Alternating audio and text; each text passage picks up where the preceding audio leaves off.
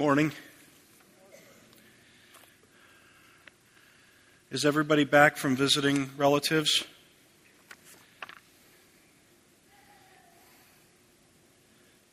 Nobody went to visit relatives but me. And it was fun. I visit relatives. We always visit relatives during New Year's, surrounding New Year's, and with my family. And I always get asked one of two questions that I absolutely detest, and it always gets asked at some point. One of them is, how is your church doing? I'll come back to that in a minute. The second one is, how many are you running? And I really hate that one the most.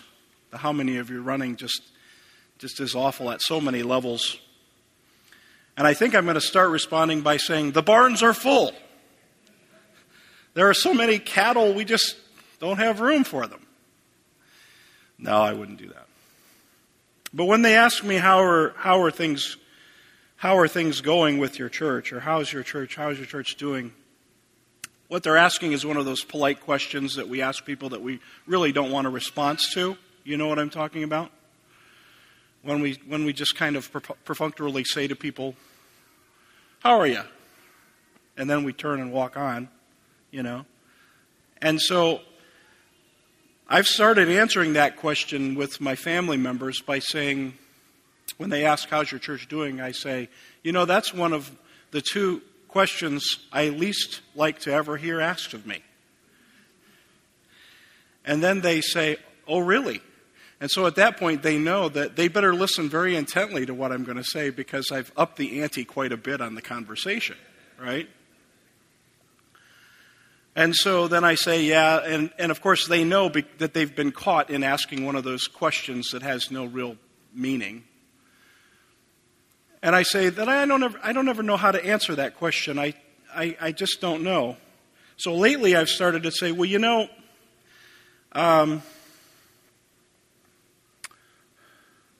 there's a young couple in our church, and they have a son who's really unruly, and they've started having enough faith to discipline him. I mean, it's a real answer, right? It's our church. Or there's a young woman in our church, and she was on this trajectory to being a powerful, leader in Mayo Clinic. She just had this thing outlined in her life. And then as she's reading the scripture and as she's growing in Christ, she's decided that she wants to be a mother and a wife. And that it doesn't really matter to her anymore about being powerful. And God's just really changed her life. And my favorite one is to say, there was a young man who came to me a week or two ago, and he just came and confessed some sin to me. He confessed his sin. That's my favorite one. In fact, I was talking with my wife and my niece, and we were sitting in the living room of my mother's house, and we were talking about this question. It had come up, the issue of confession, and we were talking for a while, and I said, I think that if I only could say one thing about my church, and I was only allowed one description, what I would want to say is, they confess their sin. If you only had one thing you could say. Or if you had one question you could ask to make a determination about a church that you might be going to attend, would you ask possibly, do they confess their sins? You understand? It's such an important thing, the confession of sin. And so this morning, we see Psalm 51, and it's David confessing his sin. And why is it such an important thing? Well, because we live in a world of cover-ups. See, Jeff Ewer was up here praying the prayer of confession, and he said, we want to cover things up. Well, that's absolutely true. We live in a complete world of cover-ups. Everywhere we look, we can find examples of cover-ups. You can find examples of cover-ups in the school systems, in the local, state, and national governments, in all the bureaucracies that we are privy to, looking into anytime we want to look into them, right? In sports, we can find cover-ups. In churches, we can find cover-ups. In families, we can find cover-ups. We're just really, really good at cover-ups. That's what we do well. It's almost as if we're fine-tuned, like we're born with this, we're cover-up savants, is what we are, right? But God hates cover-ups. God can't abide cover-ups. And so it's antithetical to God. It's anti-God's character to have things covered up. He's not interested in building a kingdom of cover-ups. That's not God's plan at all. God is interested in truth. That's what he wants from us. And that's what he has to receive from us. And so we have the account of David and Bathsheba, a very quick backstory. David is king of Israel. And he has wives. Doesn't have a wife, he already has wives. And he's the king. He's in a position of power and affluence. And he sees a woman, and he desires her. She's married to a man named Uriah. And so Uriah's away at war, so David makes a plan. He has the woman brought to the castle. What does he live in? His residence, right? And he has the woman brought there. He has sex with her. She conceives a child. Well, then he knows he's in a difficult situation because now he's got a cover-up to do.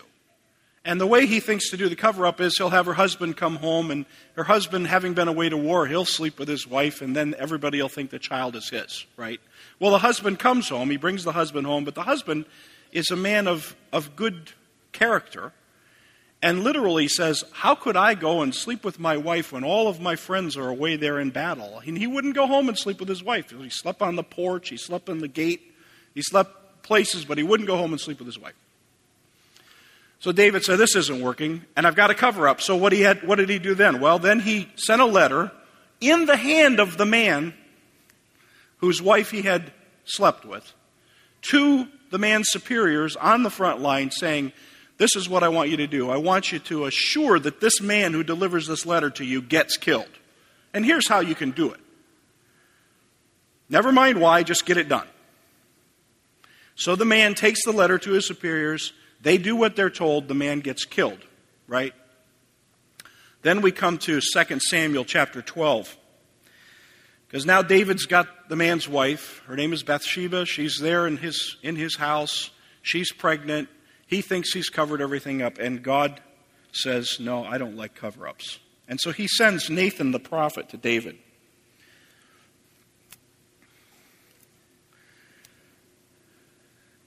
And Nathan comes to him with a story. He's setting him up. There were two men in one city, the one rich, the other poor. The rich man had a great many flocks and herds, but the poor man had nothing except one little ewe lamb, which he brought and nourished, and it grew up together with him and his children. It would eat out of his hand, it would drink out of his cup, lie in his bosom, and was like a daughter to him. Now a traveler, and you got to understand, David had been a shepherd, right? Do you think David didn't have favorites with the sheep, the little lambs that he really liked, the ones that would follow him around, right? He did. He knew. This was a close story to David. It was about sheep. He knew sheep, right? Now a traveler came to the rich man, and he was unwilling to take from his own flock or his own herd to prepare for the wayfarer who had come to him. Rather, he took the poor man's ewe lamb, that one little favorite lamb, and he prepared it for the man. For those of you who don't know what prepared it means, he slaughtered it, cut it up, and cooked it for the man. Right? He prepared it for the man who had come to him. Then David's anger burned greatly against the man. Ooh. And he said to Nathan, as the Lord lives, surely the man who has done this deserves to die. He must make restitution for the lamb fourfold because he did this thing and had no compassion. And then Nathan says those famous words, which are, you are the man. And then he outlines everything David did with Bathsheba, and he particularly lays it out in reference to how David had God's blessing and God's approval and God's authority as king, and yet David was willing to do such a horrible, heinous act. And then God lays through Nathan the punishment that will come. And then at a certain point in verse 13, David said, I have sinned against the Lord. Uncover. Covers off. I have sinned against the Lord. And then Nathan says there's going to be more things that are going to happen as a result of this. Well, this is the backstory to Psalm 51. This is the backstory that causes David to write those words. The series of events that lead up to it. And so, as Stephen read the introductory words to the psalm, a psalm of David, when Nathan the prophet came to him after he had gone into Bathsheba. I don't know when David wrote Psalm 51 or how long it was after Nathan had come into him. Maybe it wasn't that long. Maybe it was a while. Maybe David was able to ponder these words in order to write the song. And he pondered them for a while until he could put them down. Or maybe they came fresh to him fairly soon. Maybe right after Bathsheba's son died. Maybe they came very soon. We just don't know. But David took these words and put them into a psalm so that we would understand and hear. And I've divided the psalm up into 6 parts. I'm just going to go through these quickly, and then we're going to talk about some points of application as regards confession, because that's what we're dealing with this morning, is confession of sin. And so I want to go through this psalm quickly and then deal with issues regarding confession. Part 1, David has the opening appeal for mercy and cleansing. Be gracious to me, O God, according to your loving kindness. According to the greatness of your compassion, blot out my transgressions. Wash me thoroughly from my iniquity and cleanse me from my sin. David knew he was in trouble. He knew he had a need. He knew that he needed God to do something for him. Be gracious to me. Have mercy on me. It's the opening appeal. Oh Lord, I know. Have mercy on me. Here I am. And then from there, he immediately goes into the acknowledgement of his condition and the confession of his specific guilt. For I know my transgressions, and my sin is ever before me.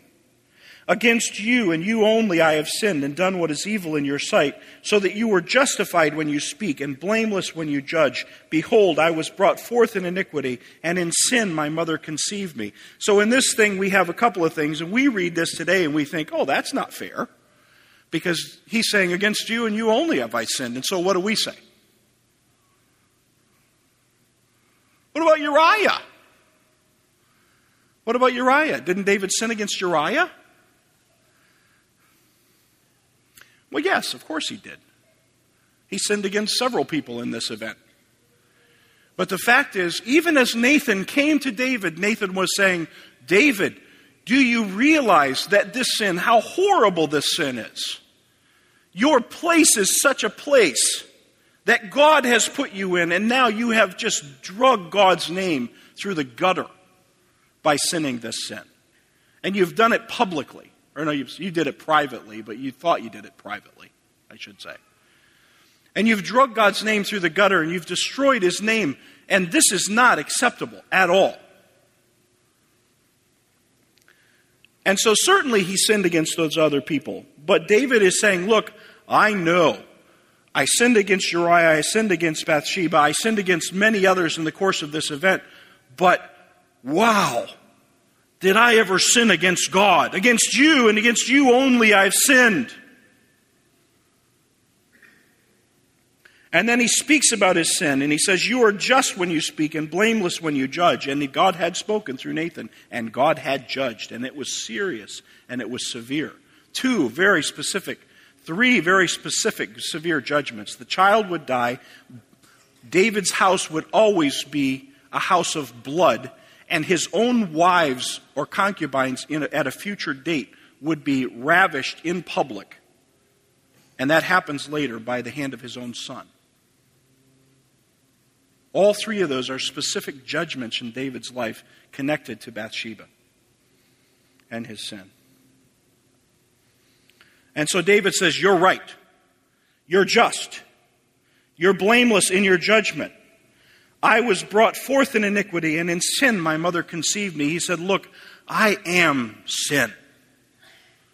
I have from my father Adam sin. It came to me through my mother. I have sin.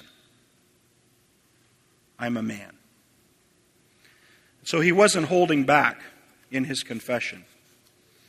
Next, he acknowledged God's piercing expectations. Behold, you desire truth in the innermost being, and in the hidden part you will make me know wisdom. And this is the point where we have to see the whole psalm revolving around. This point of truth. Truth. We're about cover-ups. God is about truth. When God makes us to be like He is, He makes us to embrace and be truth. And so David is saying, this is where you desire truth. When I look deep down into myself, you want me to be true and honest and not lie. And then he appeals for specific recreation. He says, purify me with hyssop, and I shall be clean. Wash me, and I shall be whiter than snow. Make me to hear joy and gladness. Let the bones which you have broken rejoice. Hide your face from my sins, and blot out all my iniquities. Create in me a clean heart, O God, and renew a steadfast spirit within me. Do not cast me away from your presence, and do not take your Holy Spirit from me. Restore to me the joy of your salvation, and sustain me with a willing spirit. David is hurting. He's hurting. He can feel it aches in him. The fact that God looks upon him and sees this sin. And he just aches. He hurts. And he says, oh God, help me. Recreate me. Wash it away from me. Don't look at it. Remove it. Cleanse me. Don't destroy me. Don't take your spirit from me. And so he appeals for recreation. And then he promises that others will benefit from his deliverance. Then I will teach transgressors your ways, and sinners will be converted to you. Deliver me from blood guiltiness, O Lord, the God of my salvation. Then my tongue will joyfully sing of your righteousness. O Lord, open my lips, that my mouth may declare your praise.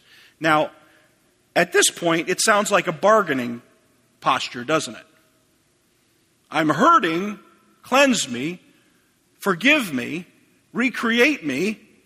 If you do, then, right? Well, that would be true, I suppose, if it were most of us dealing with this. We would make a bargain with God somehow. We would say, cleanse us. And, I was trying to think of something completely unpainful in the first service. So I said, we'll mow the church lawn. It's a really cool lawnmower. How many of you have ridden it? Okay? It's pretty cool, isn't it? You can tool along. You can see, like with any kind of equipment like that, you get to look back and see this big swath of destruction that you wrought on the lawn, right? But we'll bargain. I'll mow the lawn. I might even shovel snow. I may even clean the bathroom at the church. But that's not David's point, is it? How do we know that David's not just bargaining and doesn't mean it? He immortalized his sin for the choir director on the occasion of David sinning with Bathsheba and Nathan coming to him. Create in me a clean heart, O God, and renew a right spirit within me. He immortalized his sin. He's not bargaining with, I'll do this or I'll do that. He is saying that he'll do something, but he's already in the process of it. He's doing it even in the words of the song that he's wrote and having other people sing. They printed it in the Jewish hymnal. Right?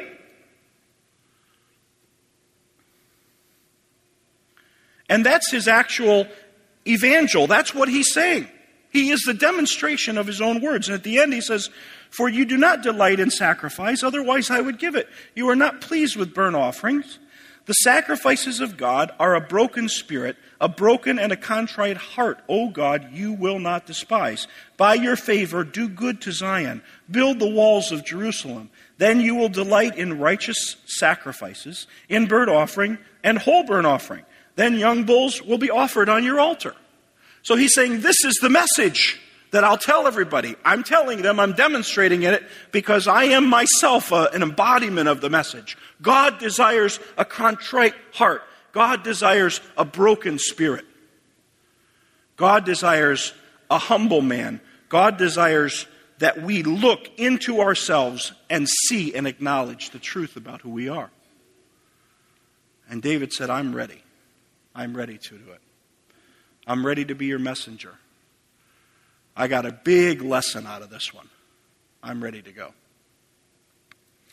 And so this morning, as we think about confessing our sins, what do we think? Well, there are several things that go through our minds as we think about confessing sin. One is, why should we confess?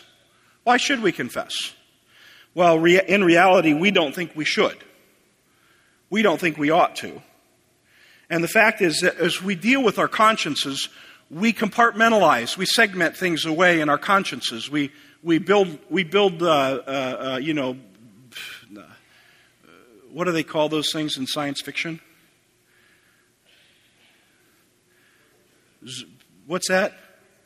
Force fields, yes.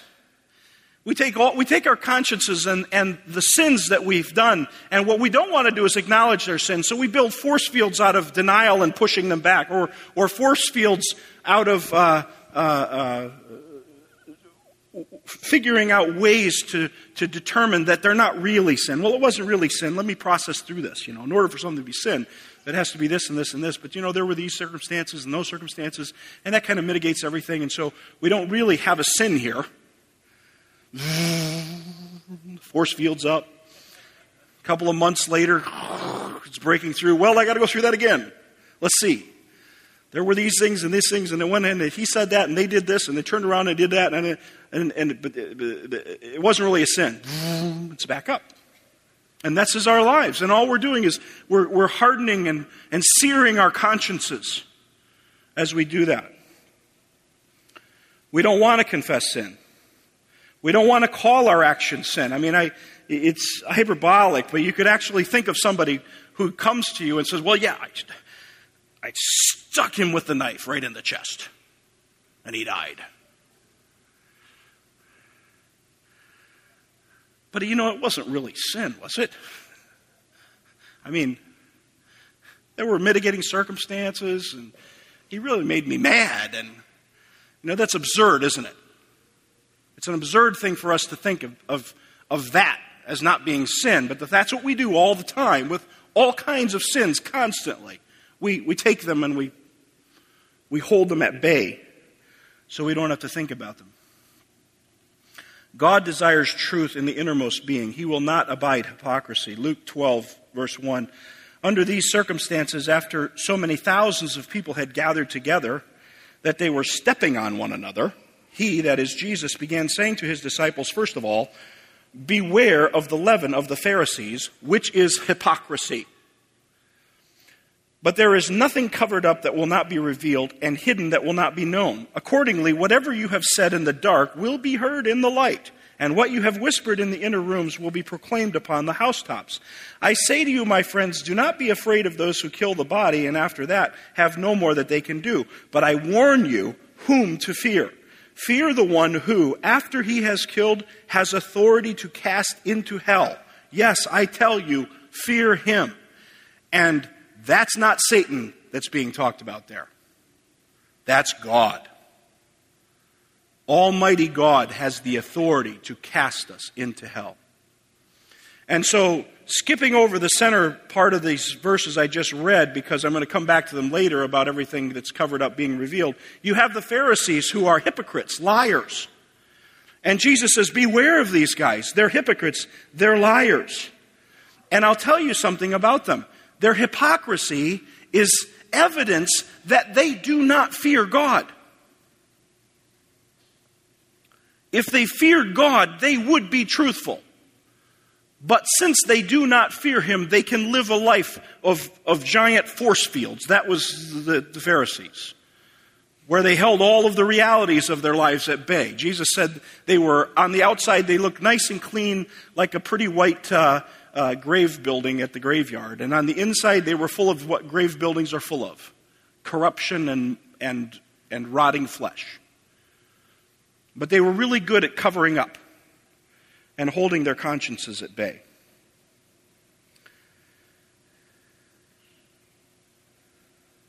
Those who do not fear the Lord are, at the very foundation, liars. Do you understand? At the very foundation, if we do not fear the Lord, we are liars.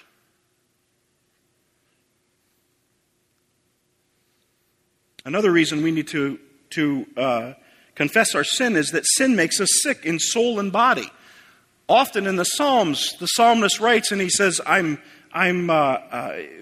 31 says in verse 10, "For my life is spent with sorrow and my years with sighing. My strength has failed because of my iniquity, because of my sin, and my body is wasted away." You know, when we sin, it brings unpleasant consequences to soul and body.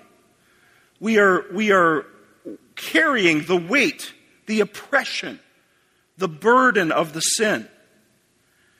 And it always manifests in our soul and in our spirit and in our countenance.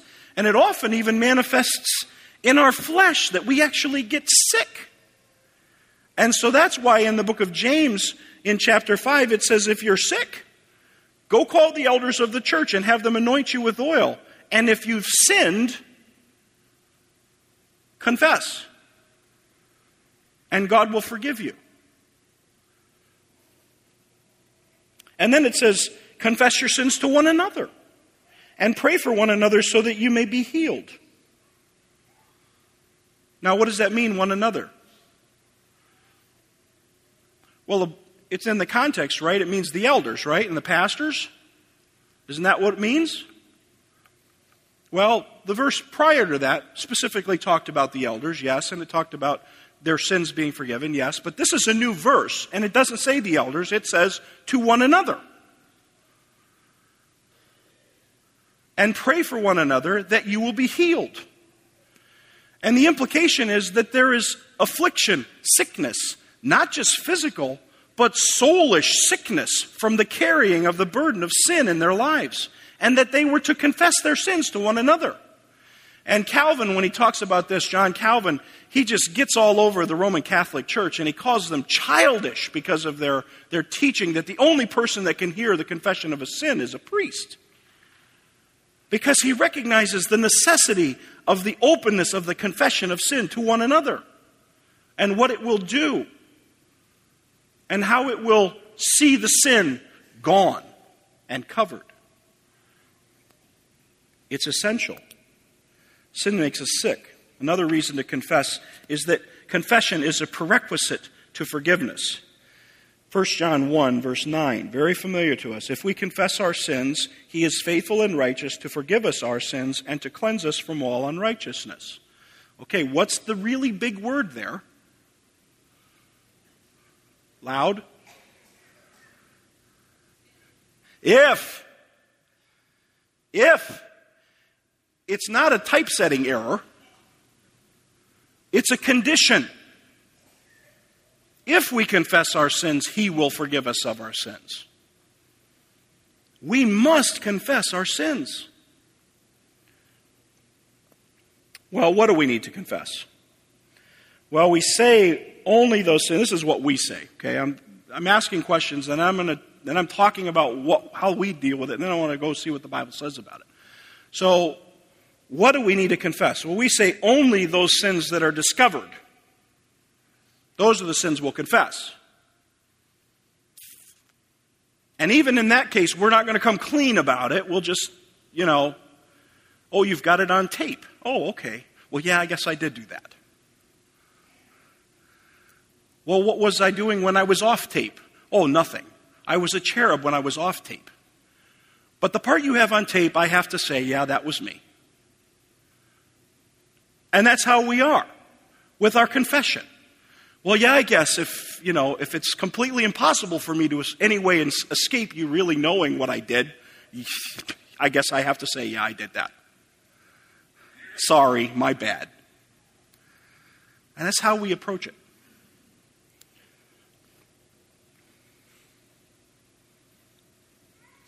We confess only those sins that are so insipid or so general as to lump us into an unspecific pool that those who hear us or hear our confession could not possibly be scandalized.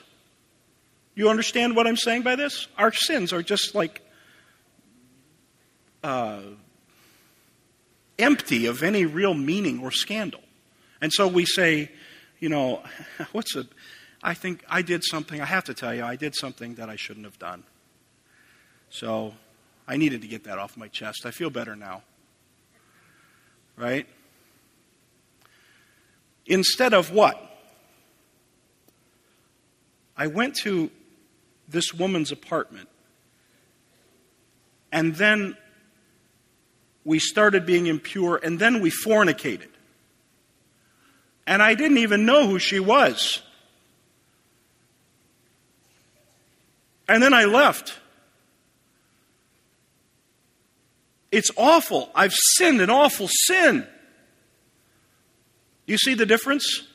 I did something I shouldn't have done. Just needed to tell somebody. I went to her apartment and we fornicated. Or the one we all like to do, well, pray for me because I'm really struggling with my pride. Really? What did your pride cause you to do? Did your pride cause you to go and sit in the front row so that everyone would see your seat? Did your pride cause you to take your $100 bill and wave it in the air and put it in the offering plate? What did your pride cause you to do? I want to hear about your sin. Did you run somebody off the road because you're more important than they are? Did you drive around to the right and pass 700 cars because you didn't want to wait for the merge line? What did you do?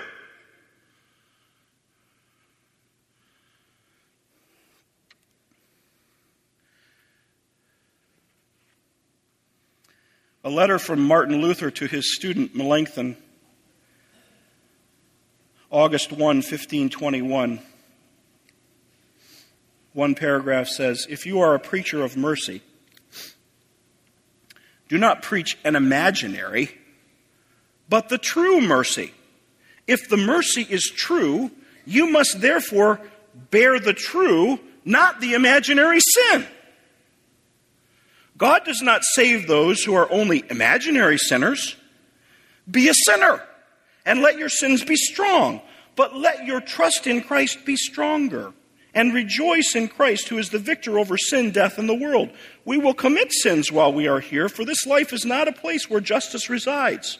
We, however, says Peter, are looking forward to a new heaven and a new earth where justice will reign. It suffices that through God's glory we have recognized the Lamb who takes away the sin of the world. No sin can separate us from him, even if we were to kill and commit adultery thousands of times each day. Some of us do. You understand? Kill and commit adultery thousands of times each day. I'd say most of us kill and commit adultery once in a while each day, or some equivalent to it. He goes on, do you think such an exalted lamb paid merely a small price with a meager sacrifice for our sins? Pray hard, for you are quite a sinner. Melanchthon?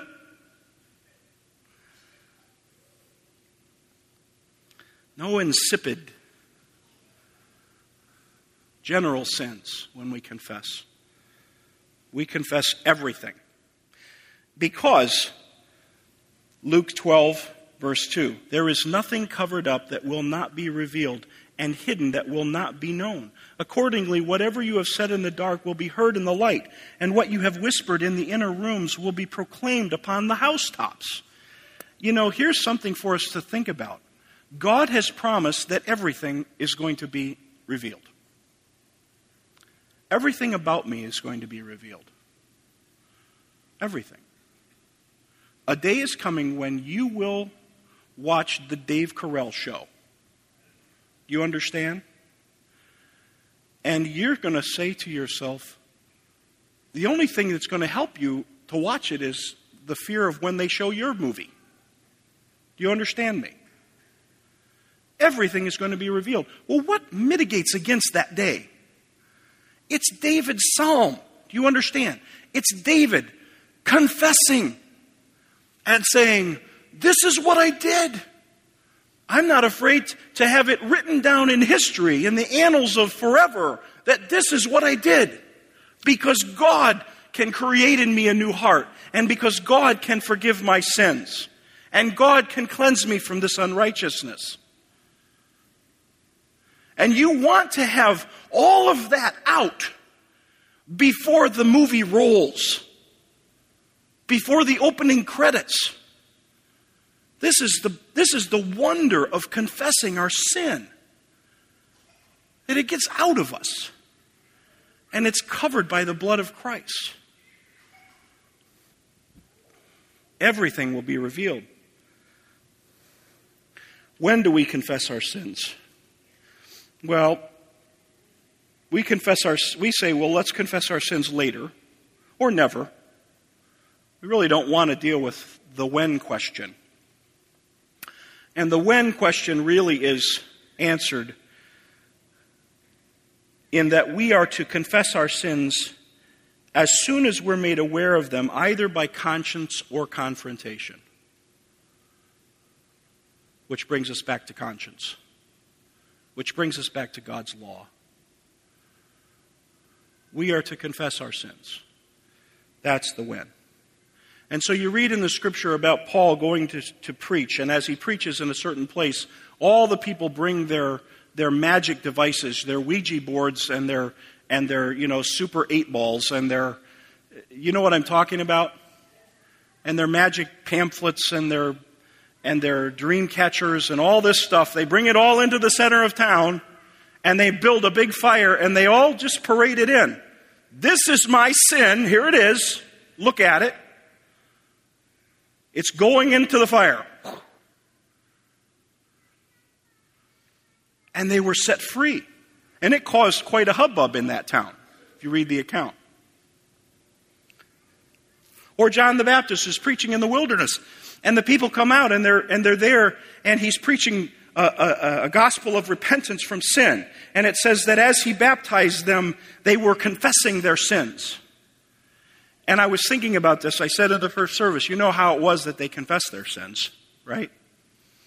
John stood there in the water. Depending on what your position on baptism is, he was either in the water very shallow or he's in the water very deep. Right? And he stands there, and they come out to him, and John leans his ear over, and they whisper into his ear, my sin is... And John says, oh, good! Now I can baptize you. Do you think that's how it was? No, I think they stood and they made confession of their sin, and it was a confession that other people heard. I have been a prostitute for years.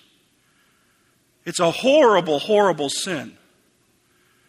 Would you pray that God will forgive me? Will He wash me and cleanse me? I repent of my sin of prostitution. I've been a tax collector for years. I've been skimming money off the top and charging people more than I was supposed to for years. Could God forgive me for that sin? I've been greedy for years. Could God forgive me of that sin? And then off in the corner were the men who were the cover-up guys, and you know what they were saying? Pharisees off there. And John looks at them, and what does he say? You brood of vipers. Who warned you? Bear fruit in keeping with repentance. They weren't acknowledging their sin. Do you think they were any better? Think they were any better? Pray hard, Pharisees, for you are quite a sinner, as Luther would say. So they confess their sin immediately. to whom do we confess our sin? Well, we say we want to confess our sin to one or two people who will certainly have no expectation for us to go to war against our sin. And so it's like two college guys, they meet in the dorm room and they're talking together, and yet one guy says, well, I got to tell you, I looked at pornography again. And the other guy looks at him and he says, yeah, me too. And then they kind of are awkward for a minute, and then they say, well, see you next week for more confession and accountability. And off they go. And so we find people to confess to who won't get in our face and warn us about the severity of what we do and call us to account because we want safe confession. But that's not what happened in James. It says you come to the elders, or you come to one another and you confess. And it really is one another. And it really is someone that is hearing your sin, who understands the severity of what you're saying, and who can speak to you and pray for you as they ought to do, and give you words of comfort when it's appropriate to give you words of comfort. To persons appropriate for hearing. That is, sometimes it should be women to women, maybe most of the time, and men to men, younger to older, less mature to more mature. There are guidelines to this of who we confess to, but our problem isn't, our anxiousness to know the guidelines so that we know to protect people who ought to be protected in hearing our confession. Our problem with this is we don't want to confess anything to anybody. We don't want anybody to know about it. We want to cover it up. We want a force field. We want a good reputation. That's what we look for. We should also confess our sins to our children and our families in appropriate ways. I don't mean that you go to your 10-year-old child and say, I need to confess something to you. I need to tell somebody. Would you pray for me? And then would you absolve me of my sin and give me some scripture references to look at? Right? I mean that your children know that you sin. Really sin. That you do ask their forgiveness when you sin against them. That you say, Daddy is an awful sinner. If you knew other things I did, I'm so sorry that it's something you have to know. In sin, my mother conceived me. It's bad. It's worse than you imagine with me. I'm sorry that that's true, but I have to tell you, you've got to know, because this is the world you live in, and it's in you too. And you're going to have to fight, and you're going to have to confess too. You understand, if we raise our children as Pharisees, then they turn out to be wacko. They grow up and they realize that there's some discontinuity between reality. The reality of our homes and the reality of their hearts and our hearts. We also confess our sin to the world. And again, we don't confess our sin to the world in the same way, unless you need to go to somebody in the world and ask for their forgiveness and say that you sinned against them and they need to forgive you, or would they forgive you. That is very necessary. But here's what we do instead. Instead of us confessing our sin to the world in an appropriate way, what we do is we go out into the world and we sin all our sins in front of the world. And we don't ever tell anybody in the church about it. And so what happens is the world knows all about our sins. They know about our fornications. They know about our thefts. They know about everything about us. And it's a scandal to them, because they look at us and say, well, there it is. There's the proof again. Those Christians are all just hypocrites. There's nothing to it. And the church doesn't even know, or we think they don't, and we never confess it to the church. How should we confess our sin to the world? Well, we should go to the world like David did and produce for the world an evangel out of our own lives and say, I have to tell you something. I'm a sinner. I'm a wicked man, coworker. You got to know this. You've seen me, right? But I have to tell you something. Every time I sin, I go to Jesus Christ, and He forgives me of my sin. And He cleanses me. And I know that you sin too. Do you know that you could go to Jesus Christ and have the guilt of that sin removed from you and be cleansed? Instead of that, we just sin in and among and with and toward them. And bring horrible reputation on the name of God. But we should be confessing our sin to the world. Rather than them just seeing our hypocrisy. How should we confess? Well, what we want to do is to keep our pride and our reputation. And I think this is the biggest thing. If you were thinking about this whole sermon in a big picture way, what you want to think about is that the sacrifices of God are a broken spirit, a broken and a contrite heart, that God desires truth in the inner being. That in order for that to be a reality, we must be willing to forfeit all of reputation and all of pride. What really is your reputation? Because I got to tell you, if people think you're not a sinner, if you have that as your reputation, then some people are just saying, yeah, there's a hypocrite, and others are just sadly deceived. I mean, if I could get you all to turn around, I don't want you to do it, but if I could get you all to turn around and look at everybody in the room and just walk down the aisles with your eyes and look at every person, I can tell you something. Sinner, sinner, sinner, sinner, sinner. Don't know, but I know they're a sinner. Sinner, sinner, sinner, sinner. You understand? And so to try to hold on to our reputation, what's the point? If there's something good about this church, it's that our reputation is that we're sinners under the blood of Jesus Christ. And that there's no cover-up. And so my call to you this morning is, as regards your personal life, throw the lid off it. You know, do it appropriately. If you're not sure what that means, go see an elder or come talk to one of the pastors. Do it appropriately. But throw the lid off. Get this monkey off your back. Confess your sin. You will be free. You will be healed. God will be glorified. The world will have a witness, an evangelistic witness, if you would just uncover it.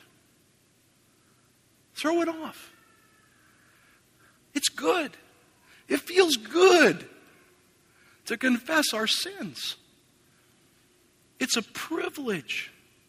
Only God made provision for this. It's one of the most marvelous things He did. He made a way for us to get rid of the monkey off our back. Marvelous, marvelous. The sacrifices of God are a broken spirit, a broken and a contrite heart. Oh God, you will not despise. I make that appeal to you. I do want to say one more thing. And I said in the first service that I think the elders maybe ought to have a class or a pamphlet or both to deal with the question about what we do when people come and confess their sins to us.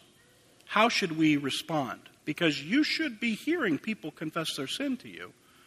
Not just their sins personally against you that they're asking for forgiveness for, but also other sins in your small groups.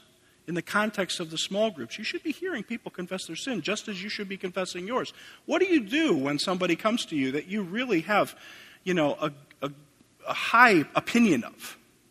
And they come up to you and they say, I want to confess a sin to you. And then pretty soon, they don't give you this general sin, pray for my pride.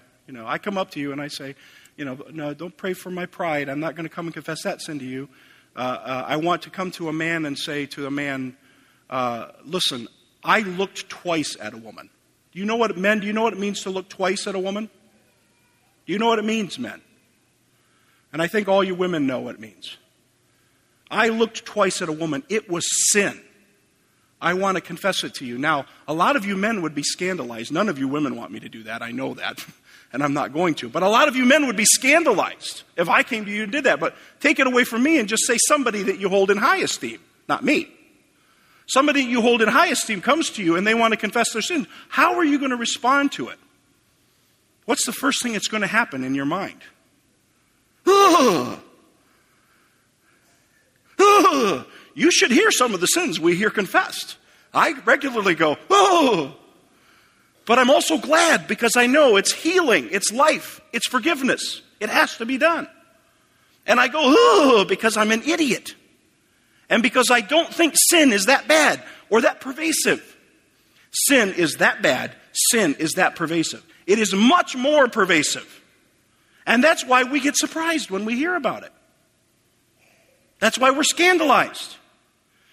So, steel yourself, first of all, to hear confession of sin by teaching yourself the truth that sin is pervasive. It's all-encompassing. In sin, our mothers conceived us. And then you'll be ready for the next step, which is to listen. Ask them questions about their sin. I'm just going to go through these quickly, but you really need to talk to people about it. We need to have something with the elders about this, I think. Ask them about their sin. Question them about if there's more things they need to say. Talk to them about with sobriety about the awfulness of sin.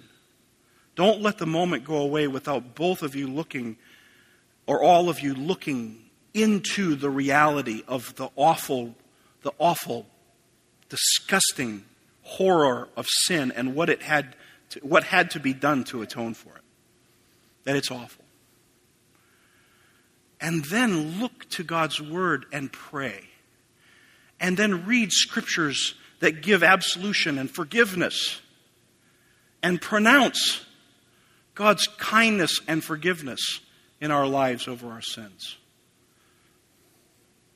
And when it's appropriate, you may need to go get help. You may say, whoa, okay.